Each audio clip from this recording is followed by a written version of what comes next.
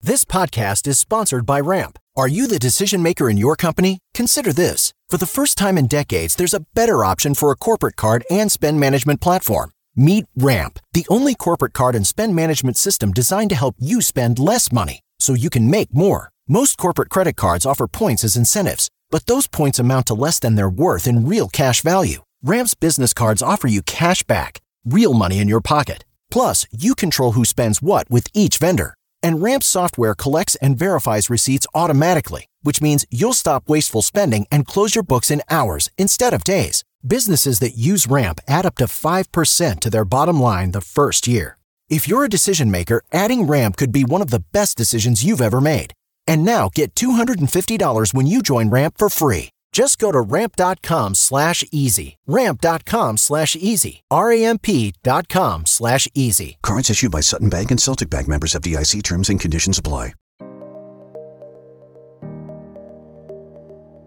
Hey folks, welcome back to Inclusive Collective, a podcast where we explore the complexities of diversity, equity, and inclusion in the business world. Our first season, if you've been listening, has been centered around startups and venture capitalists. I am your co-host, Nadia Butt. I'm a belonging strategist and organizational development consultant. And I'm Rob Hadley. I'm a people and culture strategist and DEI analytics consultant. We are on episode 9. Can you believe we've come to episode 9, Rob? Yeah, no, we haven't been canceled yet. They don't do that, right? Canceled, yeah. I did have a question for you. I was thinking about this the other night because you are an analytics person. Do you say data or data? And what's the right word? Dater? Do I Do you say say dater? dater?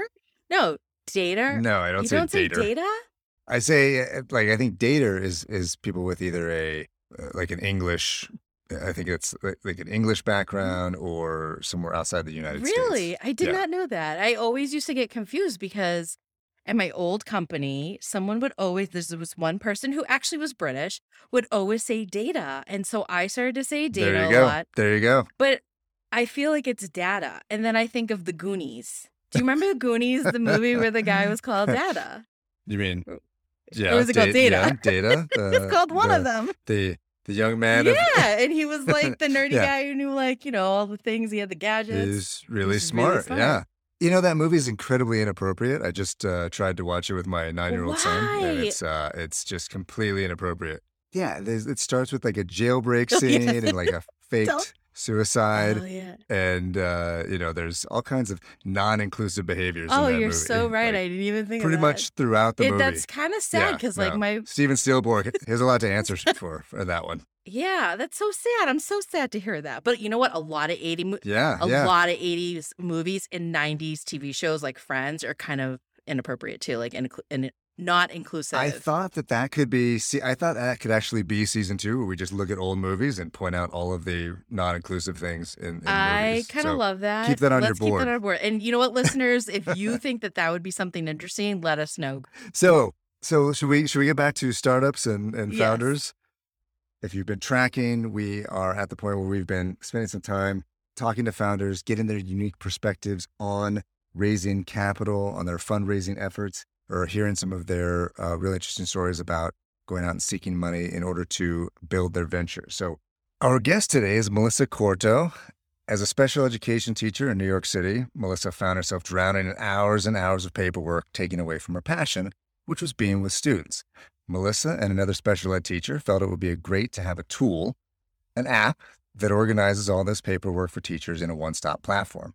Teachers would get the tools they needed to diagnose and understand neurodivergent students, kids with, say, perhaps like ADHD or dyslexia, and strategies for the classroom. From there, Melissa and her co-founder launched the edtech startup Education Modified. By helping teachers, they could help their students. With an education background and very little formal business education experience, the edtech startup founder hit the road to raise funds for her new venture. We began our conversation by asking Melissa how she was received by investors as a woman and as a former teacher. There's 2 things that really stuck out to me as I reflect on fundraising. One is that there's a double, if not triple or quadruple standard, depending on the type of founder that you are when raising money. And then also raising money in the ed tech space. When people first started listening to me, they're like, oh, that's like a really cute idea. Mm. Or like, oh, it's like this like, fun classroom teacher, like trying to like build a startup. Like, So how degrading. endearing. Right. It's Yeah, right. degrading to hear that. And I mean, I literally had investors in a boardroom being like, wow, you should be so proud of yourself, Ugh, but like not give me any money. And I condescending had much. one investor ask me if I could only do teacher math in one meeting. Oh, wow. And so, yeah, I had a lot of mentors and folks who, were trying to like coach me and like help me, and for better or worse, gave me advice that was just the reality of the situation. So like, yeah, not like, don't bring a backpack to your pitch, always wear a suit. Maybe you should try lipstick. Oh, Things wow. like that. Yeah. Okay. That was very, like would never happen to a male founder, right? But then also, yeah, coming from the classroom was a different type of experience. And to be honest, I was very naive to it all. Like I had no idea. The only thing I knew about fundraising was what I had heard about Silicon Valley. And, you read, all the things that you could possibly read. It's like, oh, just have this like vaporware and go raise $2 million. And then you can, and then you can build products. Where Right. then I would walk into a meeting and they would be like, oh, well, you don't have any revenue. And I was Mm. like, well, isn't that why I'm raising money? Yeah. I'm so confused. Right. I know. Yeah, it's funny So because yeah. as a man, you're told not to wear a suit, right? Like, don't look Oh too yeah, overly show up in professional. sneakers. So, Yeah. so more, Mhm. so you said there's a double standard. One is so first, again, coming from an education background, woman from an educational background, and then the other piece was the ed tech side of it. What was Mhm. the conflict there? Yeah, and again, it was something that was kind of constantly a moving target in what the investor landscape was at the time. So when I had entered Learn Launch, which was the accelerator in Boston, it was sort of right after like the big ed tech accelerators had kind of launched their first programs, in which, companies like Class Dojo were able to raise $5 million like out of the gate. And that bubble had kind of started to burst already when I was entering. And so there was this constant like moving goalpost of, well, you need to have X amount of users, or you need to have X amount of revenue, or you need to have X amount of, monthly recurring revenue, or now you need to have annual recurring revenue. And it was just a constant change of what the expectations were for what I needed in order to raise money. In the ed tech space, I think people got really scared when products aren't delivered. And the thing about the ed tech space is that if you can enter it, it's a very sticky market. If your product works and teachers want to use it and it helps students or teachers in classrooms, then you can stay for a really long time. But the hard part is getting your foot in the door. And so I think the investor landscape kind of realized that at the time that I was trying to raise money. And so a lot of people were kind of backing away from ed tech investment as I was trying to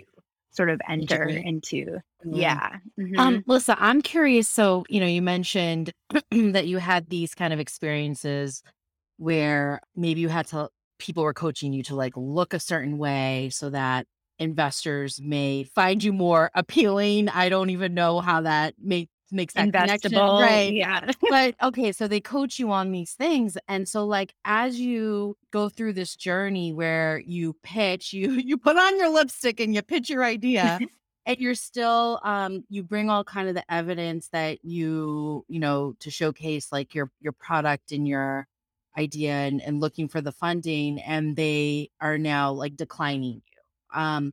Do they give you any types of feedback in terms of what is it that could make you investable to move forward with? Yeah. I mean, the short answer is no. A lot of it was not. The majority of the feedback that I got was, come back when you have 20,000 in monthly recurring revenue, or Mm. come back when you have, 100,000 of annual recurring revenue, or whatever those numbers were. And it's like, well, I need money to do that. Right. Like that's exactly why. And then, you hear these other stories of like, well, other industries, like you don't even have a product in the market, or you don't even have revenue, you just have users, and you can go raise like $5 million. Well, I have users and I have revenue, but it's not enough. Mm. And so that was really sort of the common thread of that. I did receive some other advice. There was a lot of you don't have a technical co-founder. We like need to make sure that like you have a technical co-founder in order to be investable. And so we like went that route in which we actually had a really terrible experience in hiring sort of like a consulting firm that acted as like our CTO at the time. And they didn't listen at all and really didn't follow the product and wanted to move to the consumer market and start selling to parents. And it was like, nope, that's not what we're building. And so that held us up for a long time. And I realized that in order to get what they were asking, to have like a product that was generating recurring revenue, I didn't really need a CTO. I needed like a really solid product designer and an engineer. Okay. And so I ended up getting that. And then that engineer is now my CTO that has engineers working under him. And so interesting. that turned out fine. Yeah. But yeah, I would say for the majority, I would get slivers of good pieces of feedback here and there. But the hard part is the investors. There's very few investors that have actually sold to schools themselves. Okay. So tell me more about that. Like, how do you go around that? How do you overcome knowing that there are very few investors? Like, do you have to align to something else to influence their decision then? Yeah. I mean, what we did was we ended up going after grant funding and federal funding instead. Yeah. We raised the money from the few angel investors who believed in us and a couple social impact groups. So at the time, that was really where ed tech was starting to align with like more of the social impact venture groups. Traditionally, those that were doing like climate change or poverty and, different sort of like healthcare stuff, they really started seeing ed tech as sort of really impact driven, and we really fit that model. So yeah, we ended up going more towards like the impact driven investors. So we're funded by the Social Impact Fund at Tuck, the business school at Dartmouth, and a few of those. So that was one way, just kind of avoid the sort of traditional VCs that don't have the experience of ed tech B2B. And then we competed for federal grant money instead. And that's what we ended up doing. Did you ever think about like giving up just because it's great you went that route of getting the funding from, the grants and so forth, the government funding, but like all of those times I would imagine like you're almost like hitting this brick wall. What? Yeah. Did you ever, was it ever a thought like, I'm just gonna stop and not continue?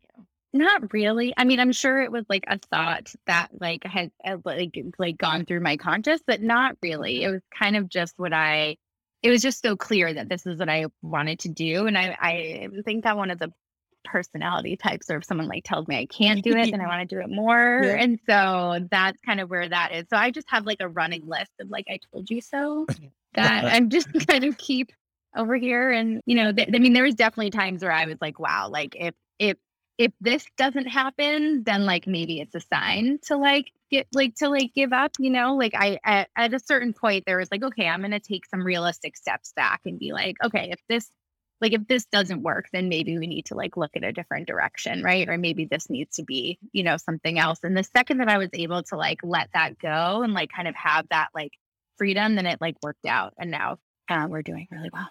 Nice. Melissa, your funding source or your funding mix of grants and social impact and investment funds. Do you have any other traditional investors as well at this point, or? We have a couple angel investors, Okay. but most so individuals, some mentors through Learn Launch. They're still very active mentors of mine. I meet with them on a monthly or quarterly basis. But all of the like actual investment groups have been social impact groups.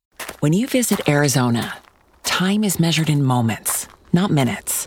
Like the moment you see the Grand Canyon for the first time. Visit a new state of mind. Learn more at hereyouareaz.com.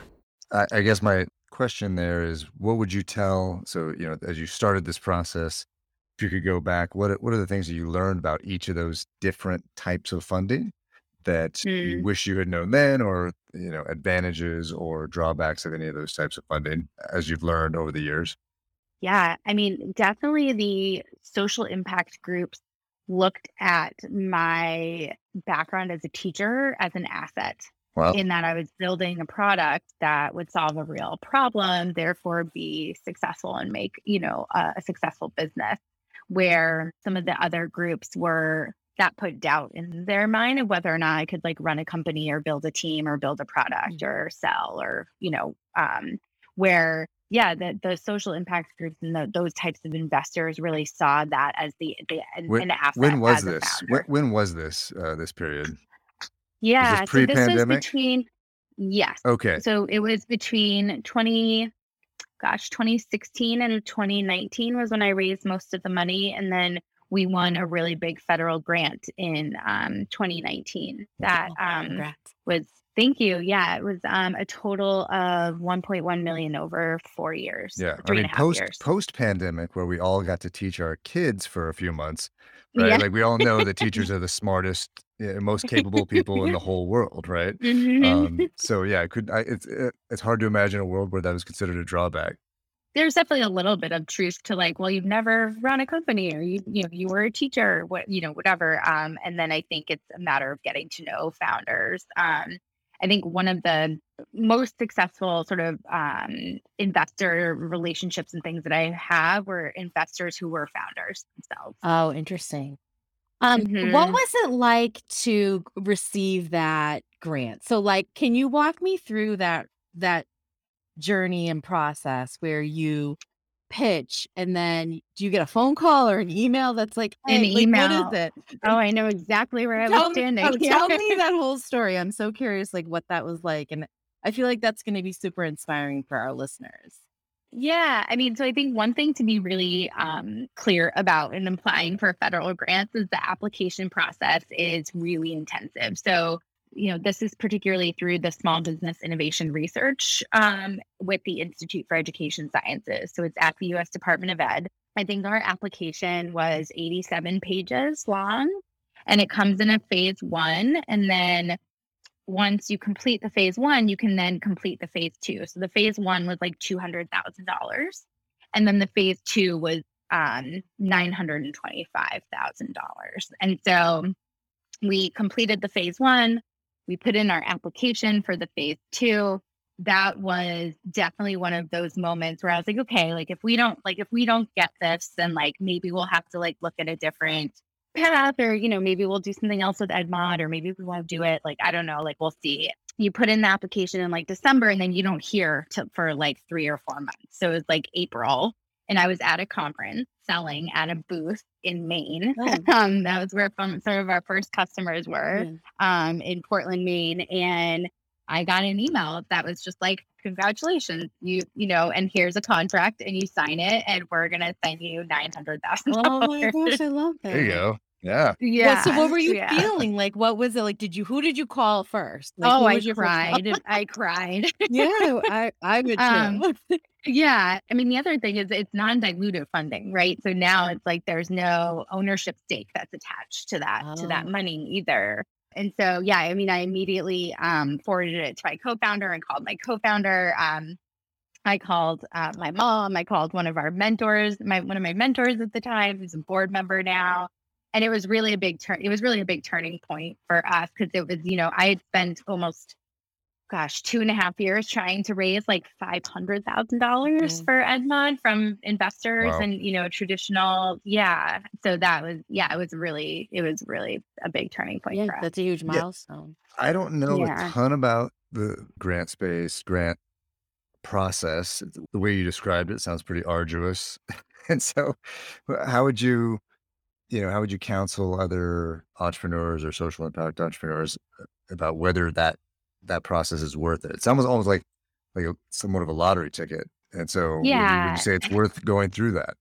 Yeah. I mean, I definitely think the application process is worth it. I actually just talked to my co-founder again, because our money has run out from that time period. And so we're thinking about, applying again, and going through the application process is really arduous, but you are applying to do research on your product. And so it really focuses you to think about what you're building, why you're building it, what the theory of change is, what you expect, how you, anticipate the market will receive it, what they'll pay for it, all of those types of things. And so it's a really, really valuable exercise, I believe, for founders. It's very time consuming. I would recommend that we partner with a research institution for the application. So we partner with WestEd. It's a third-party nonprofit research group.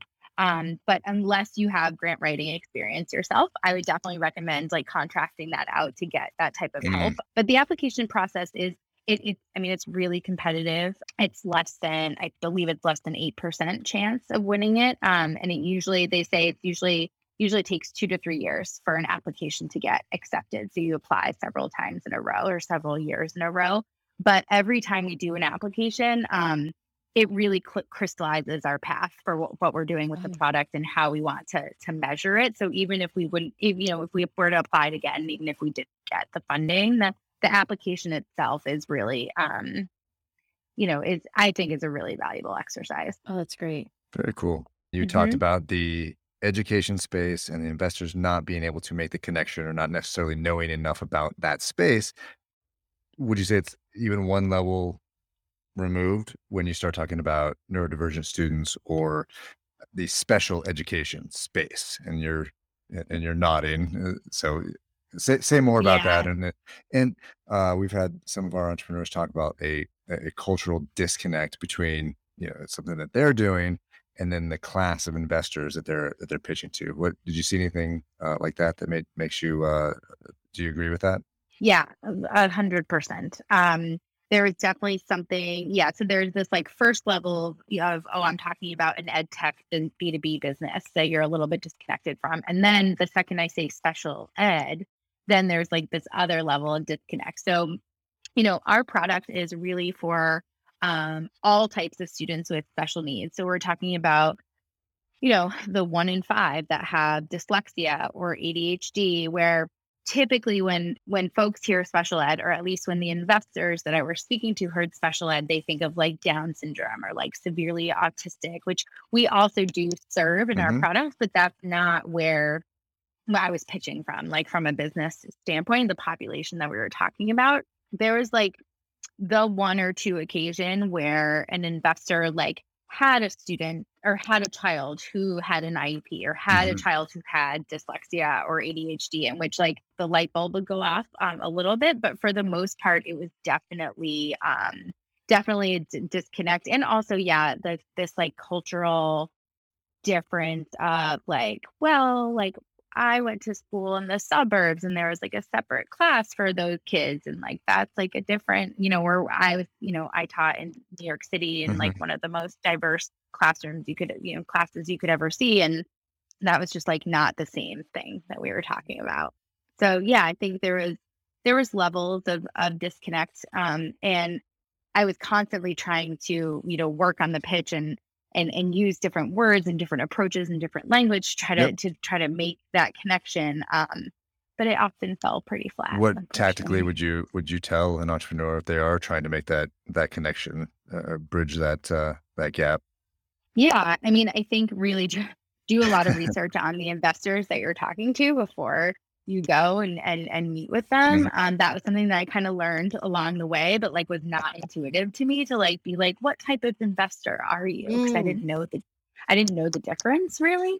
And so definitely doing that. I think the other thing was like taking an approach in which kind of like an in your shoes sort of. So like the most successful pitch that I ever did was actually one of the Learn Launch demo days, because I feel like I could really connect with the audience, in which I would present myself as a teacher in front of a classroom, and the audience or the boardroom of investors would be my classroom. And so I would like really role play, like really had to like put it in the shoes of like, I'm a teacher and you're my classroom and you have ADHD and you have dyslexia and you're on the autism spectrum and you're, an English language learner. And I have to do all of this paperwork and meet all of your needs. And here I am like using these like paper binders and files. And then they were like, oh, okay. Oh, I love that. But like the simulation is so key, right? I love that. Yeah. But it took me a while to figure that out, to be honest. So Melissa, we usually ask our founders, our guests, to provide us with a little bit of advice in the form of for diversity, equity, and inclusion. I feel like you've offered so much advice so far. So, and we've been talking mostly about raising capital. Any advice outside of raising capital that you would share with someone, if you go back and talk to yourself, several years ago when you were just starting, very broadly, what advice would you have for yourself? Yeah, I mean, I think building a broad network. I, I think one of the things that entrepreneurs kind of feel like they have to do, I don't know if it's part of their nature or not, is to like reinvent the wheel, right? Of like, oh, I'm just going to figure this out myself, or I'm just going to do this myself. Where that's not, it doesn't have to be that way. So leveraging the network. One of the things that really stuck with me when I decided to stay in Boston was because I had one of my mentors say, like, when you find the people who want to support you, like stick with them, right? Like don't like go like knocking on, lots of people's doors. You have this community here. So definitely leveraging that. And then I think finding your first team members who will like take the risk with you and really like jump head first into it is really important. And something that was so valuable.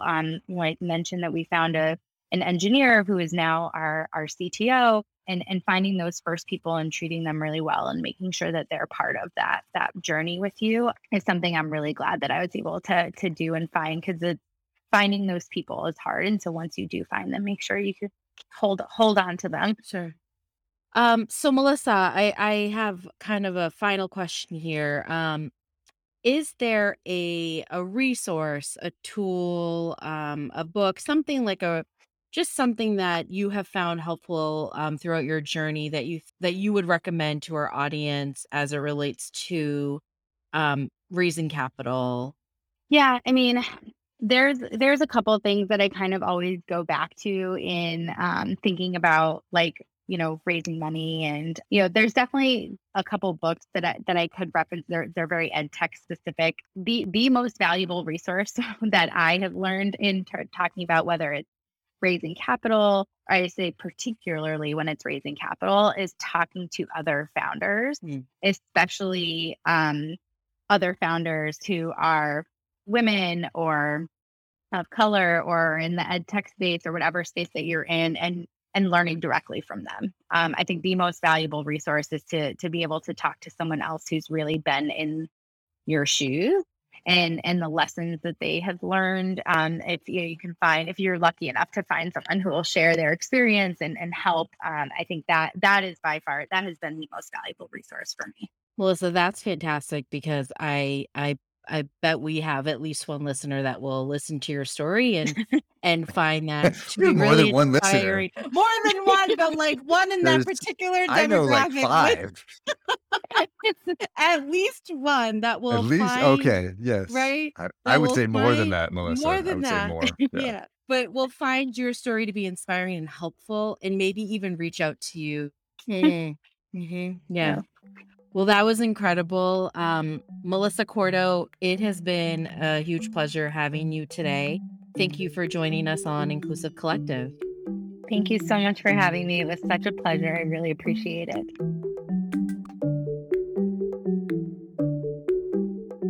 All right, everyone. Welcome back from our conversation with Melissa Corto of Education Modified. This is the time of the show where we converflect.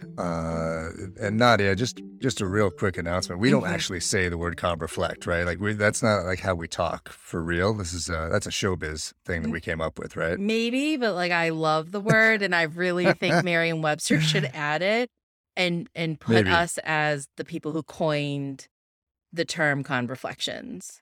Okay, that's fair enough. Fair, I just don't right? want people to think that I walk around, and actually like, say let's words like that. converflect. I don't conjoin words except on the podcast. Except on the podcast. That makes sense. So I loved, Melissa was like rapid fire, great advice, a lot of really interesting things and stories that she told about raising money. I wanted to ask you, I had a reaction, at the very beginning when she talked about some of her experiences and how people would tell her either to dress up or to put lipstick on. I just wondered, did you have any thoughts or just emotions from hearing I had that? so many like reactions to you heard it in the episode, but Yeah. it is so demeaning and condescending for anyone to give advice on how you should appear or how you should look. And I remember like going back to like my college days of like when I was entering the workforce, and people would tell women you'd have to get your nails done and you should have your hair done a certain way and you should wear a certain suit. And I feel like there are double standards in general when it comes to male and female in the workplace. I think it's getting better over time, but so for someone to give advice to wear lipstick to when they're pitching or when they're doing a presentation, it's like, well, who are these investors that are really only caring about what the entrepreneur looks like or how they're presenting, and if they have lipstick on their face? Like that to me is very it's just super condescending and degrading. What were your reactions to that, because as like a male? Well, it was just, like I said, I wasn't necessarily prepared for it. It was just another interesting reminder about the different ways that and the different standards that men and women are held to. Like I said, men are told not to get too dressed up, right? And so, and the expectation is wear cool clothes and tight fitting, look like, like almost like a rock star, and or wear the hoodie or something. Like don't put on the suit jacket, and so it's just a very different way that it's approached between men and women. And obviously, again, this is a single story, and it's not always like that. But it was just an abrupt reminder for me that it's certainly different. My experience is a lot different than others. Yeah. So this actually makes me want to touch upon kind of this crucial element of mentorship, right? So Melissa mentions kind of she had these people or these folks that were coaching her. And to me, mentorship and coaching is an inclusive value. So getting the right coaching and advice from people that have either had previous experience or particularly maybe in the industry or field that you're in can be very valuable. And sure. Right. And so as we think about the fundraising phase, so like what Melissa kind of was discussing in the startup world, I'm sure depending on who is giving you that advice, it can be super beneficial. So when you're receiving coaching, and hopefully there's some form of trust between you and that person providing that coaching or that advice, if there's not, then you're likely not going to be receptive to the feedback. And I've learned this lesson the hard way, and it seems like Melissa did too. Sometimes coaching that you receive is just one person's opinion versus something like actually value add or something that would, really give you or provide value to you down the road. And so, something like if the mentor tells you to put on lipstick to pitch an investor, I would probably encourage that person to go get a new mentor. Especially, it's time for a different coach. Yeah, it's time for a different coach, especially if like that person doesn't seem to align to your values. So, when we think about mentoring, it provides this opportunity of like skill development, an opportunity to network with different groups of people or who help kind of inform knowledge or learning and discussion. And for Melissa, she didn't have that business background, right? And she recognized that. She recognized that she needed a community of kind of fellow ed tech founders where there were resources available, this connection of people and like the networking to really help grow her business and herself. And in many ways, it sounds like the accelerator program provided that to her. So my tip to entrepreneurs, I think, who are starting out based off of our conversation with Melissa would be find a mentor, someone you can build trust with to get advice from, and then perhaps look into an accelerator community for that additional support. Right. At their best, the accelerator experience provides that coaching, resources, things that you could not get on your own. And especially if you don't have a business background, it can be really valuable for people that are new to business and entrepreneurship. So I love that advice. Thanks for distilling that for us, Nadia. Absolutely. And I'm sure our listeners will appreciate it. So we'll wrap it up here. Thanks so much to Melissa Corto of Education Modified. That's it for this week's episode. The Inclusive Collective podcast is a production of Refilion Media. If you like what you hear, please be sure to like, rate, and subscribe wherever you listen to your podcasts. We'd love to hear from you, so please shoot us an email at info@refilion.com. And you can also find us on Instagram at Inclusive Collective Podcast. Thanks so much. I'm your co-host, Rob Hadley. And I'm your other co-host, Nadia Butt. We'll see you next week.